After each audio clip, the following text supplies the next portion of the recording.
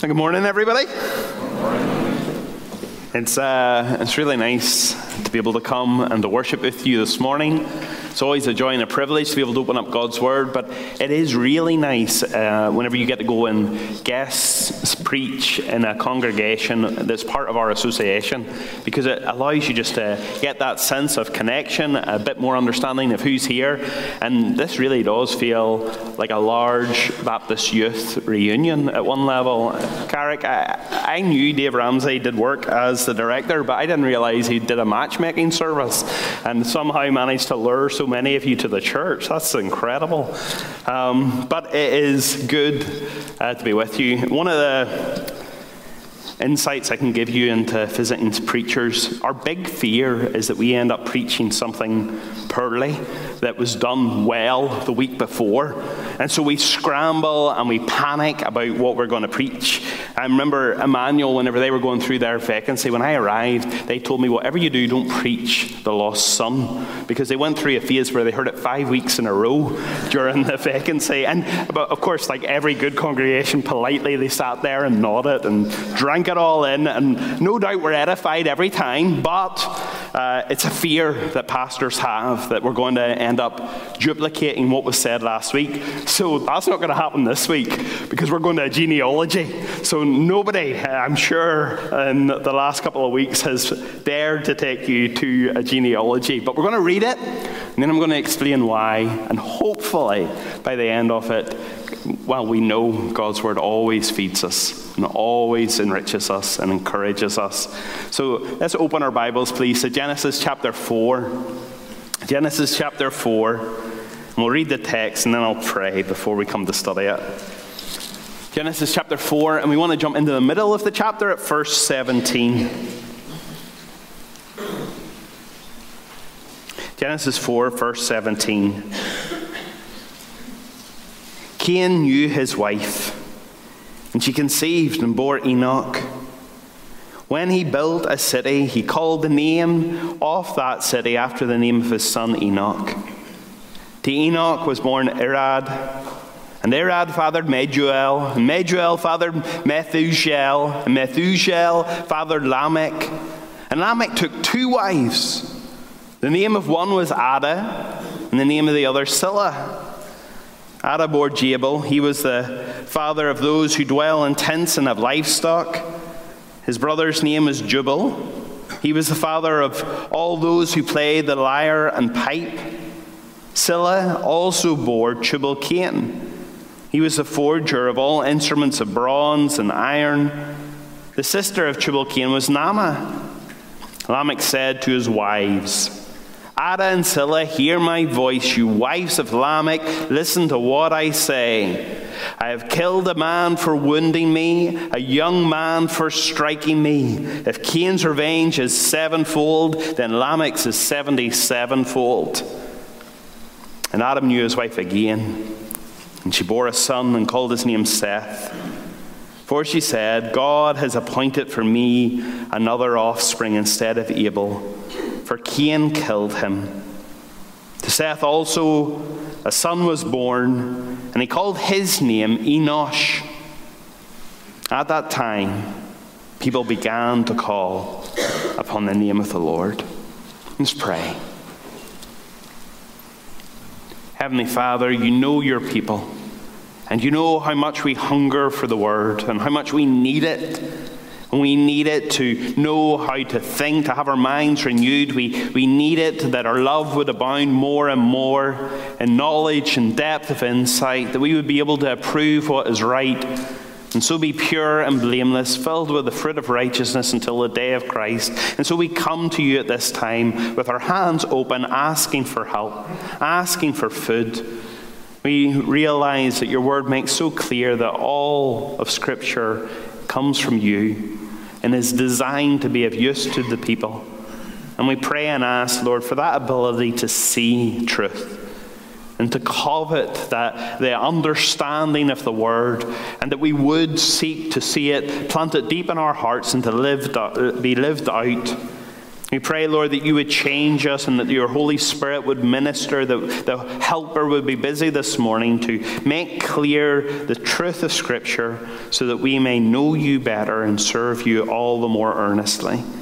We pray as well for anybody who is with us who doesn't know Jesus yet as Lord and Savior. And we pray even the strange chapter of Scripture would help them to see the folly of living outside of Christ and the priority that he is in this life.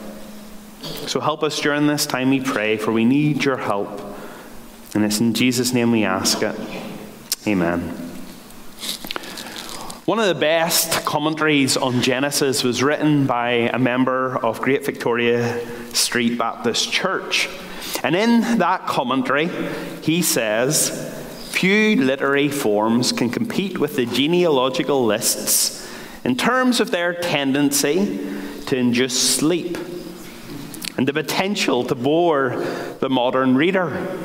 Well, that bodes well for us this morning, doesn't it? That feeling is true so often when we come to these genealogies. We just kind of don't know what to do. When we're doing our normal Bible reading, we kind of want to read through the Bible, but we come to these lists and we get the idea there's a lot of people were born and gave birth to other people, and we kind of scan down it to appease our conscience and get to the end and move on to get to what we think of as the good stuff.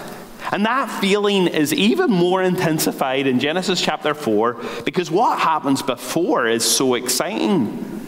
You have at the start of the chapter the hope of a mother who gives birth very literally for the first time in the world.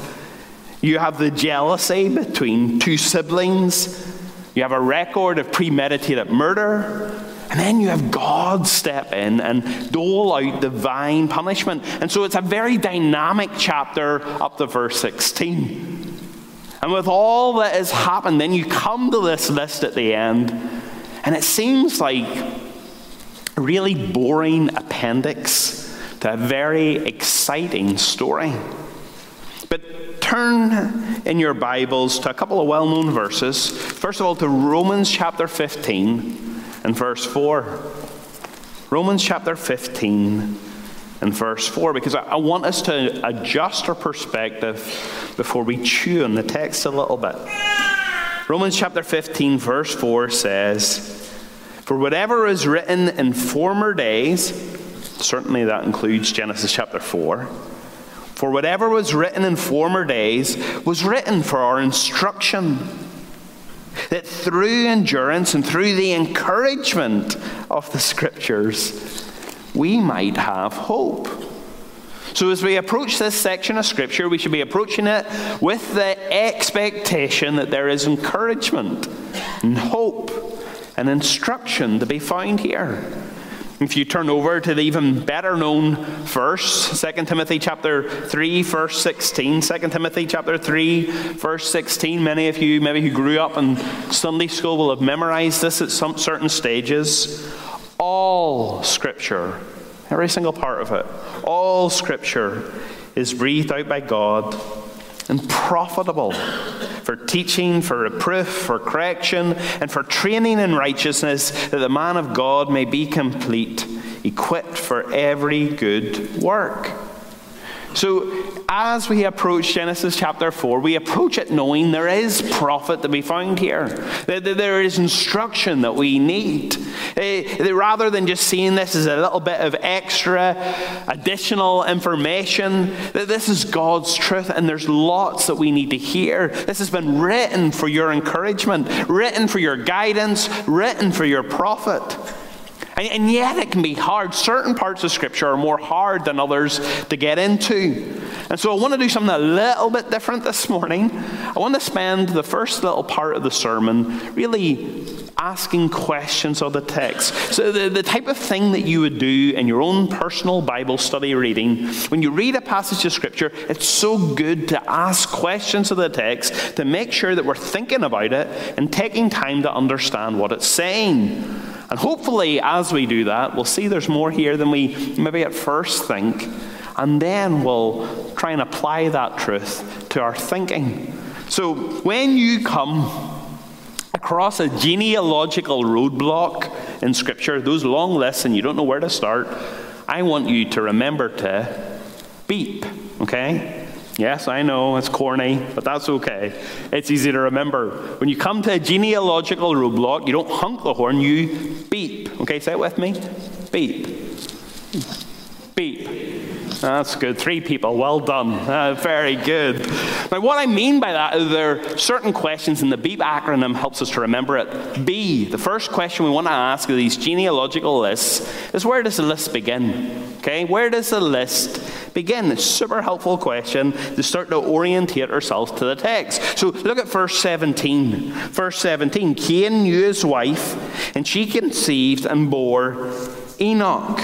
When we think about this particular genealogical list, this is a line that is tracing the descent of Cain. And we'll think more about that in a moment, but so often when we think of the genealogies of Scripture, we imagine they all run to, well, Jesus. But the very first genealogy in Scripture, and actually most of them, about 60% of them in Scripture, don't trace the line to Jesus. And that very fact reminds us that God isn't just interested in the line of Jesus. Rather, our God is an all-seeing, all-knowing God. And he takes account and he takes notice of the good, the bad, and here's a very good example of the ugly. He takes account of all. He's interested. He knows all about. This first genealogy, don't miss the point. It traces the ungodly line of Cain because God takes note of every single person and every single thing done. And the first genealogy of Scripture notes that. So where does the list begin? The second question in our beep is, where does the list end? Very simple, isn't it? Where does the list end? Well, if you look carefully down the list, if you scan your eyes down, you see it traces through 7 generations after Cain. It gives one name in each generation, but when it comes to the last one, we read about 3 sons and 1 daughter of Lamech. And yet, though the line goes all the way to generation 7, it then kind of skips back. And it fixates on this man, Lamech, generation number 6. All his children are identified, and it comes back, and it takes note of his aggressive poem. And it looks at his character, and then afterwards, and only after spending a little time thinking about Lamech, does it switch to another line, a new line. So you've got this line starting with Cain the murderer, and then finishing with Lamech, the murderer. This is not a rags to riches story. This is a bad to worse type of story. So beep, where does it begin? Where does it end? The second E, is there any extra information in the text? Is there any extra information? So these genealogies have a tendency to go, so-and-so begat so-and-so, who begat so-and-so, who begat so-and-so, and you get the idea, on and on it goes. But every so often, there's a little detail sprinkled in there that breaks the routine, breaks the momentum, and that's significant. That's trying to communicate something to us. So look down the text in front of you and notice if there's any extra information, because there's actually in this one quite a lot of little pieces of extra information, but they all have something that clicks them together. First bit's in verse 17. You read about Cain, who builds the first city. He names it after his son. And then in verse 19, you have Lamech, and he has the first polygamous marriage. The other wives of the other people in this line are not mentioned, but his are, because there's 2 of them. And the text wants us to take notice of that. There's something very different going on here. There's something happening for the first time here. And then we learn something about the success of his children. Verse 20, Jabal, he's the first nomadic herdsman. And he founds an industry that will really dominate the world for the next 1,000 years. You could think of him as the industrial revolutionist of his day. And then verse 21, you've Jubal. We're told about him, he's the inventor of the lyre and the pipe. He's the first musician, the creator of the arts. And then verse 22, you got this guy Tubal-Cain. And he's a metal worker. He's really the first to create tools and weapons. You could think of him as the technological leader of his day. And then verse 23 and 24, you have the first poem or song. You notice how the text is kind of indented. It's set out in a different way. That's because this is poetry as opposed to the rest of the text that is telling a story. This is a song. This is a poem. And it's the first one that comes after the fall. It may read a little bit more like a gangster rap than anything else, but the idea of it being a first is definitely there. And so you've got a lot of pieces of extra information, but you see there's a theme that links them all together. The first city, the first polygamous marriage, the first industrial advance, the first creation of the arts, the first technological jump, the first human poem after the fall. This is a big list of firsts for civilization. So beep. Where does the list begin? With Cain the murderer. Where does it end? With Lamech the murderer. Is there any extra information? Well, you've got a whole list of the firsts, very significant firsts in civilization. And then P, beep, P, position. What is this list's position in the text? A better way to say that is context. What's the context? But that doesn't fit into my acronym, so I had to change it. So what is the position of the list in the text? In other words, what happens before and what happens after? Honestly, when you're studying the Bible, that's probably the most important question to ask, to make sure that we're really understanding this passage. What's happened before? What's happened after? That really influences the verse or the verses that are right in front of us. So let's do it here. What happened before? Well, you've Cain, and he murders his brother Abel. Despite God warning him, sin is crouching at your door. He should have been his brother's keeper, but instead he shirks that responsibility. And he shirks it through a lie. Did you see verse 10? What have you done? The voice of your brother's blood is crying to me from the ground. He lies to God, and God sees right through the lie. And immediately indicates to Cain that he knows exactly what has taken place.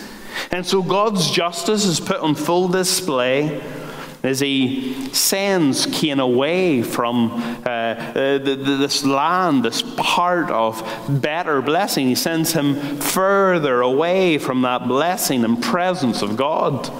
But God is good, and he shows grace at the same time, and he puts that protecting mark on Cain also. But look at how the narrative ends in verse 16. Then Cain went away from the presence of the Lord and settled in the land of Nod, east of Eden.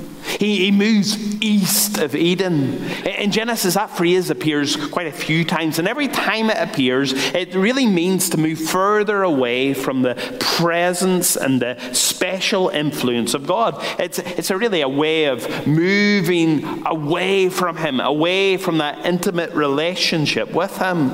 And he goes to the land of Nod. That word Nod just means wilderness or wanderings. He goes to the place of wandering. And it's in that place, away from God, in a place of remoteness, in a place of his wandering, that Cain there begins his family. He begins his line. And that happens before. So what happens after?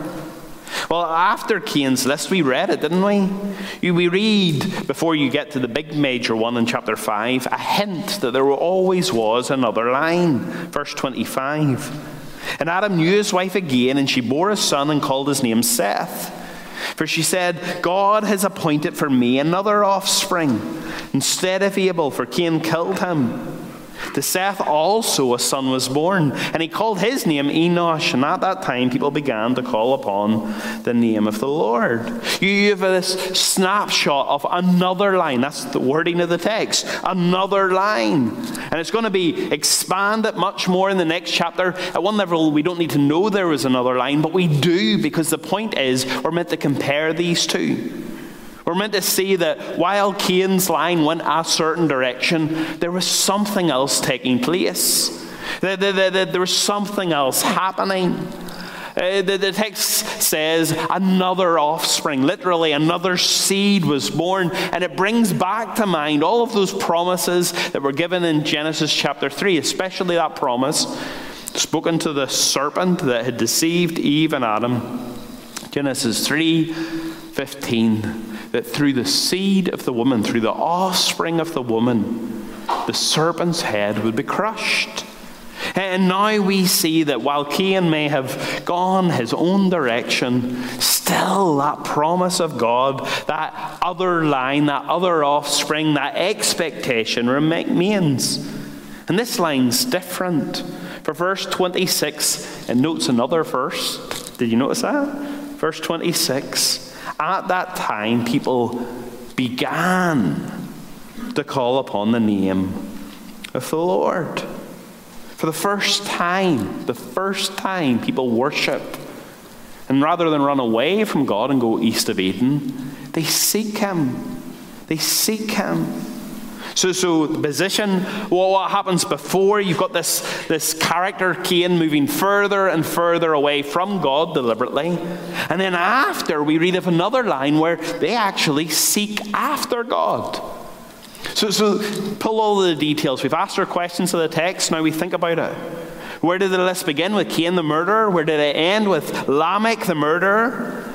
All the extra information is a whole list of very significant firsts. And then the position of the text, well, before verse 16 says Cain moved further away from God. And that's where he sets up his family. Whereas afterwards, there's another line, and they're marked by that one first, where they actually called to the Lord for help. So when we think of how all that information feeds into our understanding of Cain's genealogy, we can say very quickly that what we're seeing here is a record of how the wicked, those who reject God, how they prosper and how they flourish as they live without God. Now, we need to unpack that because that sounds terrible, doesn't it? So now we see the point of the text. Let's think about lessons we can learn from it. Let's chew on that a little bit more. So the first point I want us to take away this morning from the text, the first point I think God is teaching us through this text is that rejectors of God can be extremely successful in this life. Yes, you heard me right. Rejectors of God can be extremely successful in this life. Cain rejects God's rule here. He shows no remorse. That's a really telling thing about Genesis 4. He doesn't show any remorse after murdering his brother.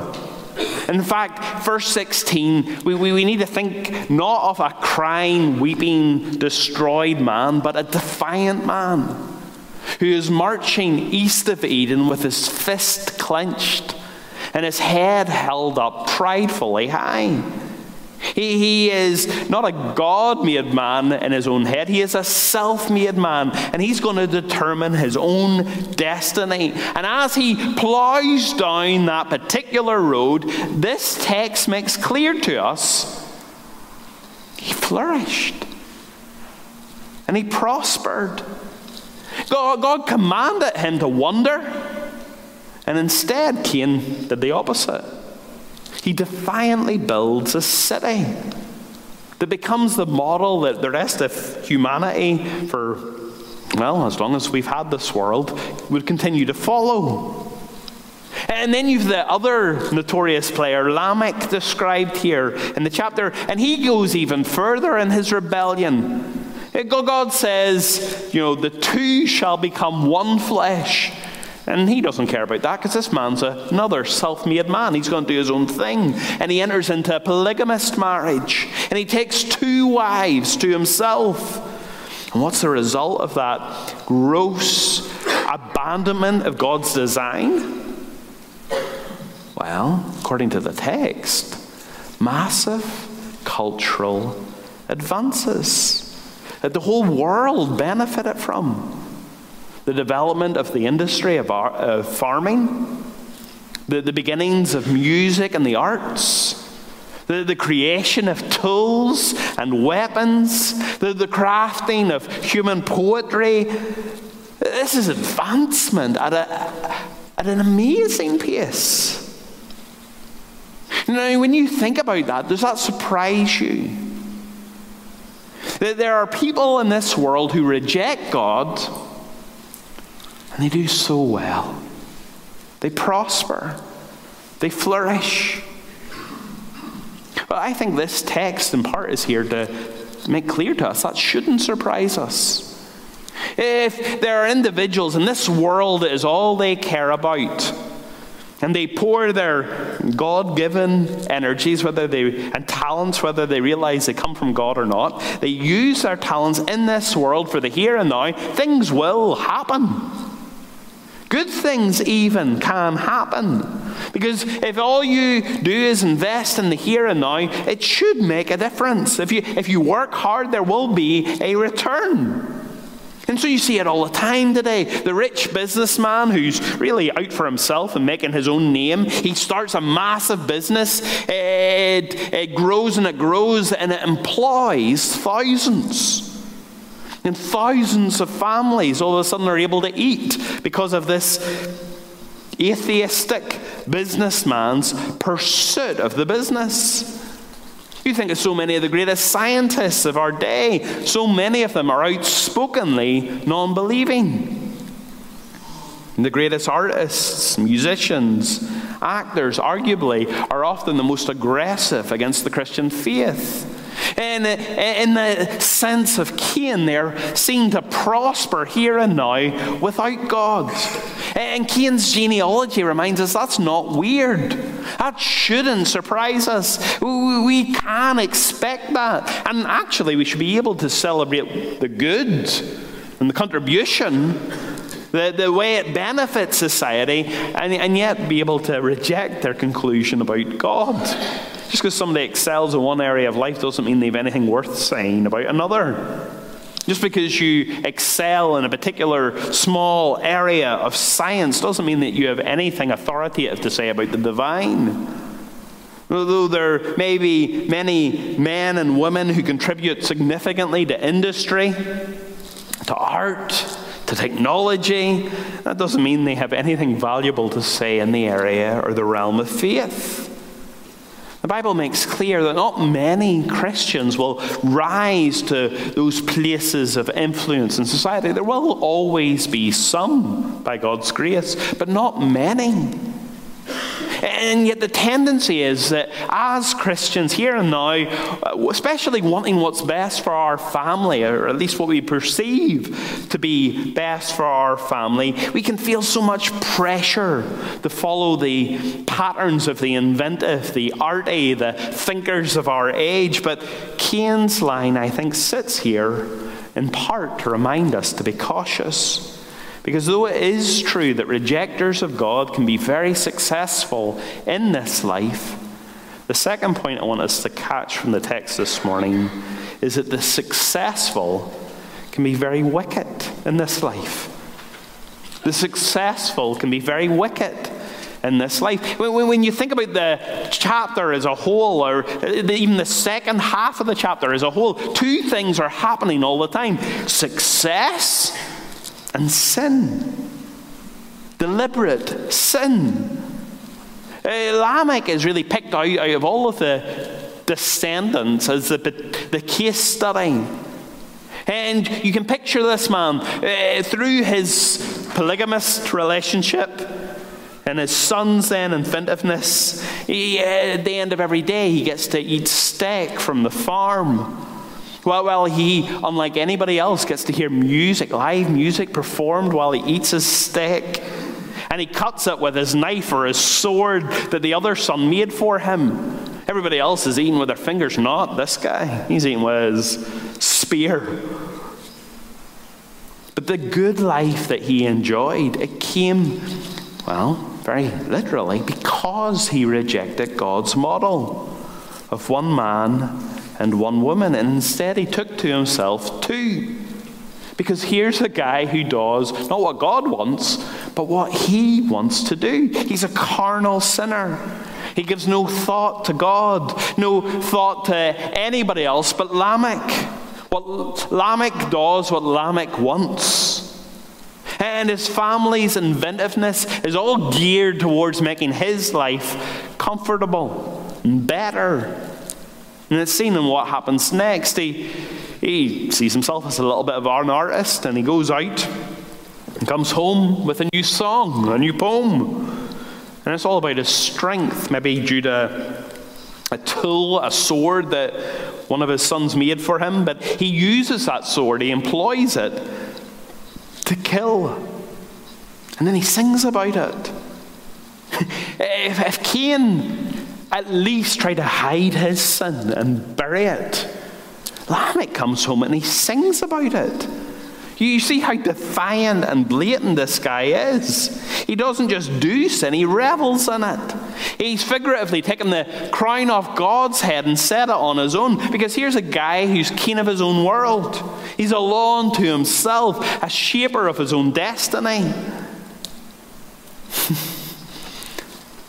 I think as parents, especially in Northern Ireland, there's a weird pressure that somehow sits with us, especially in Christian circles, where we think that if we can just give our children enough culture, it'll keep them on the straight and narrow.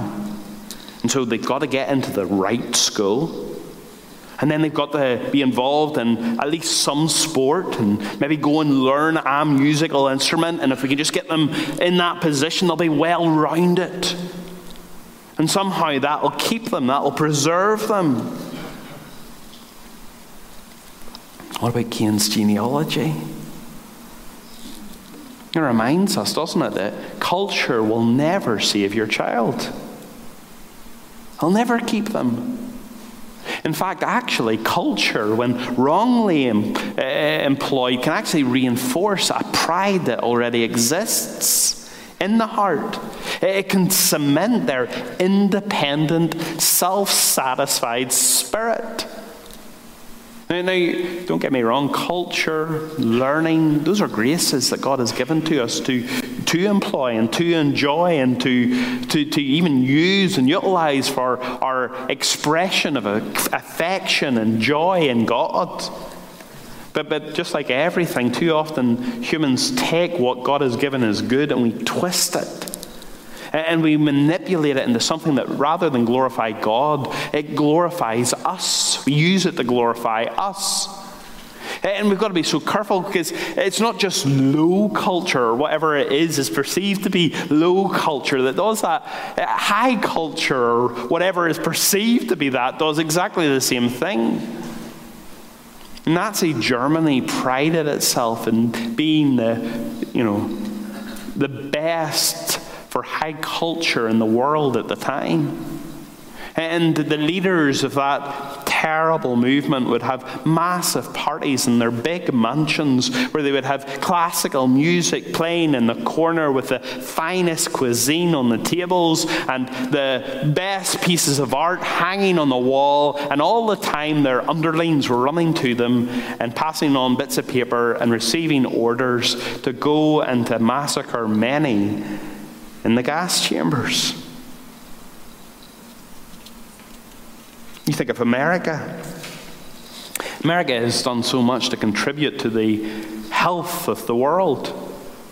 The medical research and study to help us to be able to work out how to prolong and to preserve life, and we should be so thankful for that. And yet the same medical industry has really led the world in the destruction of life in the womb. A good life in this world is not the same as a right life in this world. And actually what we see as a pattern in society at large is it tends to be where human culture advances, we often at exactly the same time see a deterioration in human values and morals. So for those of you who are doing exams at the moment, thinking about university, maybe just finished a course at university and you're thinking about the career, or maybe you're at the stage of life where you're switching, you're contemplating a career switch. Well, what do you want to achieve from what's coming next? What's your hope in that stage? What's your focus? What are you aspiring to? Success here and now? Success in this life alone? This genealogy reminds us you may very well get that. But without God, you'll also become a successful sinner. And sin has this ability to degenerate over time. The best and the brightest without God always become at the same time wicked and dark. Rejectors of God can be very successful in this life. The successful can be very wicked in this life. And the last thing I want you to see is the wicked can miss their greatest need in this life. The wicked can miss their greatest need in this life. Because Cain's line finishes with that loud, aggressive rap about bloodshed, it's so loud and boastful that it's so easy to completely miss what comes after. And yet those last two verses of the chapter are so important. Look at them again, verse 25. And Adam knew his wife again, and she bore a son and called his name Seth. For she said, God has appointed for me another offspring instead of Abel, for Cain killed him. To Seth also a son was born, and he called his name Enosh. At that time, people began to call upon the name of the Lord. We see two things here in the close of the chapter. The first thing is that a serpent-crushing promise remains. It's a wonderful thing to read. Adam and Eve had another son. Another son. Eve takes him and she says, I have another offspring. And literally, I have another seed. And it reminds us, as we said before, about Genesis 3:15, that through the offspring, through the seed of the woman would come one who would deal with sin, who would crush the serpent's head. And in chapter 4, verse 1, Eve, with that promise ringing in her ears, we're told that she had a son. And you can imagine her holding that little baby in her arms and looking at Cain and thinking, I wonder, is this him? I wonder, is this the promise? Is this the one that's going to crush the serpent's head? Is this a great deliverer? And as she nursed and cared for that little boy, she hoped for a few months at least. And then as that boy grew older, she saw that he himself was dead in his sin and transgression. And it climaxed with this one that she'd had hope in murdering his brother. Cain's life and line showed he was not the promised one. But now there is another seed. And so that sense of the promise still remains. The promise can still come to be. Despite the real ugliness of Cain and Lamech's sin, the real ugliness of all human sin, that serpent-crushing promise remains. And it's wonderful because we also see in that last verse that some cry to God for mercy. Because a promise remains, mercy is available. You see that last verse, we don't read about who did it, but we do read about this first for many unknown people. And it was eternally significant. Look at it. At that time, people began to call upon the name of the Lord. In Scripture, and especially in the Old Testament, the name of any individual so often spoke about their character, their nature.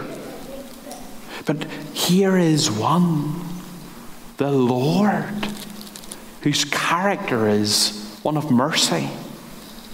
whose character is one of grace, whose character is faithful to save. And it's upon this name that the people call. The people who called upon this name, they may not have been the great inventors of their day, the great artists, the millionaires.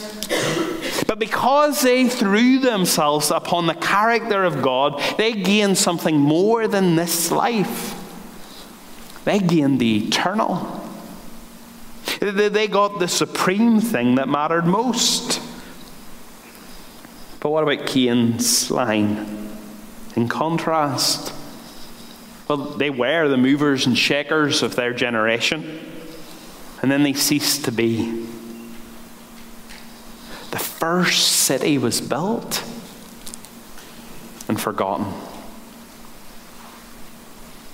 The first inventions were made and replaced. Art was carefully crafted and for a few seconds marveled at, and then was lost forever. As Scripture would say, it was all like chaff that the wind blew away.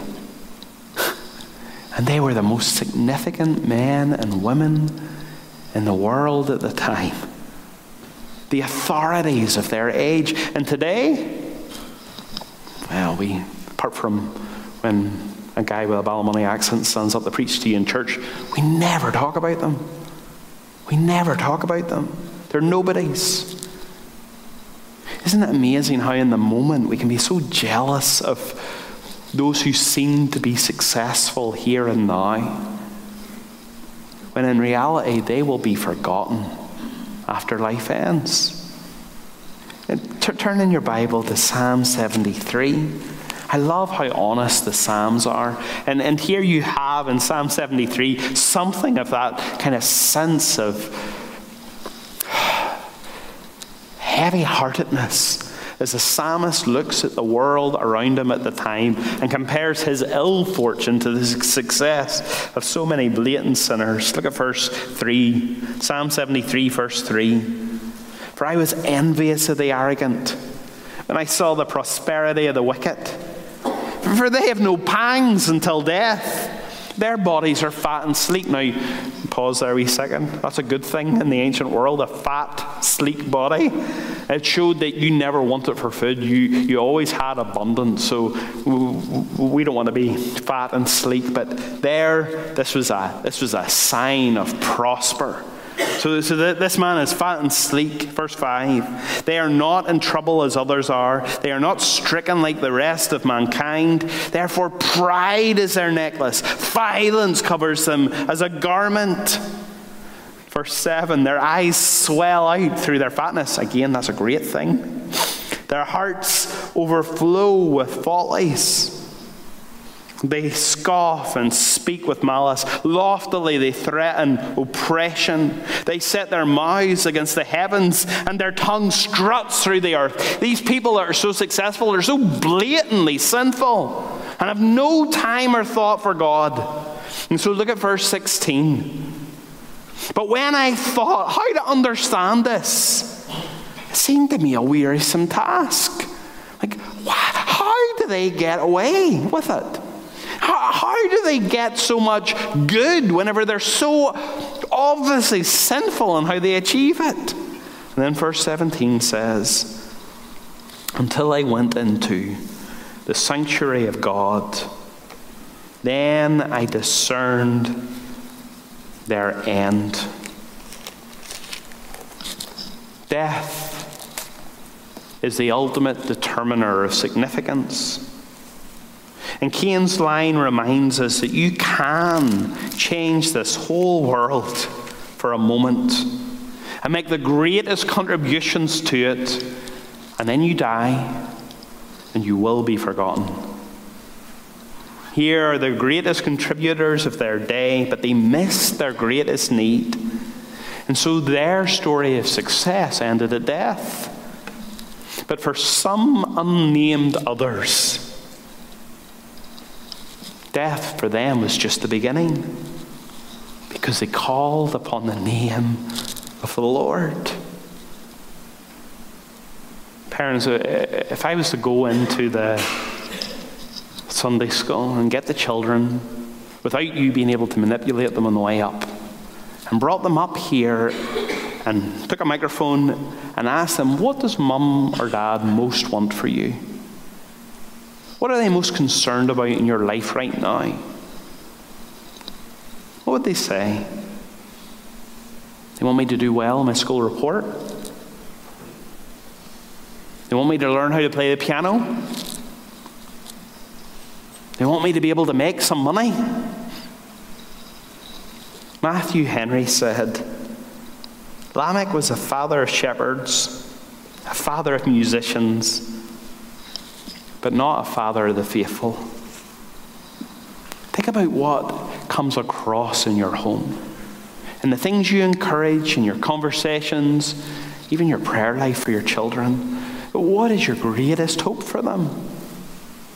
For those of you who are at that stage of looking at what's next, doing exams, looking at what's next, new career, whatever it happens to be, what are you hoping to achieve? Money? Fame? You want to make a difference? That's not bad. None of those things are bad. I would love to have more money. That could be very helpful. That's not bad. But unless we get our first priority right first, and unless we first call upon the name of the Lord, this life is all we get. This life is all we get. I think all of us, we need to consider what is our greatest desire here and now. A Canaanite promotion of self that will end in death, or a prayerful calling upon the name of the Lord. As Jesus said, Mark chapter 8, verse 36, for what does it profit a man to gain the whole world and yet forfeit his soul? Let's pray. Heavenly Father, we are so thankful for the honesty of your word and how it explains to us not just the good, but how it explains to us the bad and the ugly that we see in this world. How we do see so many of those who live outside of your ways seemingly flourishing for a season and a time. And yet how your word so clearly answers and makes clear that there is no profit in gaining this world and yet losing our soul. We thank you that in a moment we get to come to the table and remember that though we may be very ordinary people, we have experienced the extraordinary by being able to put our trust in Jesus Christ, the author and perfecter of our faith, who through his broken body and his shed blood, we have hope that death is not the end, but the best is yet to be. Help us, Lord, to not get caught up in all of the distractions of the here and now, but to work hard now for his glory. Looking forward to hearing from him that refrain, well done, good and faithful servant. May we love him here and now and serve him faithfully. And in a few moments, Lord, help us even just simply to remember him in the way he is appointed. For it's in Jesus' name we pray. Amen. I want to ask the musicians to come forward and lead us in singing before we come to the table, Rock of Ages.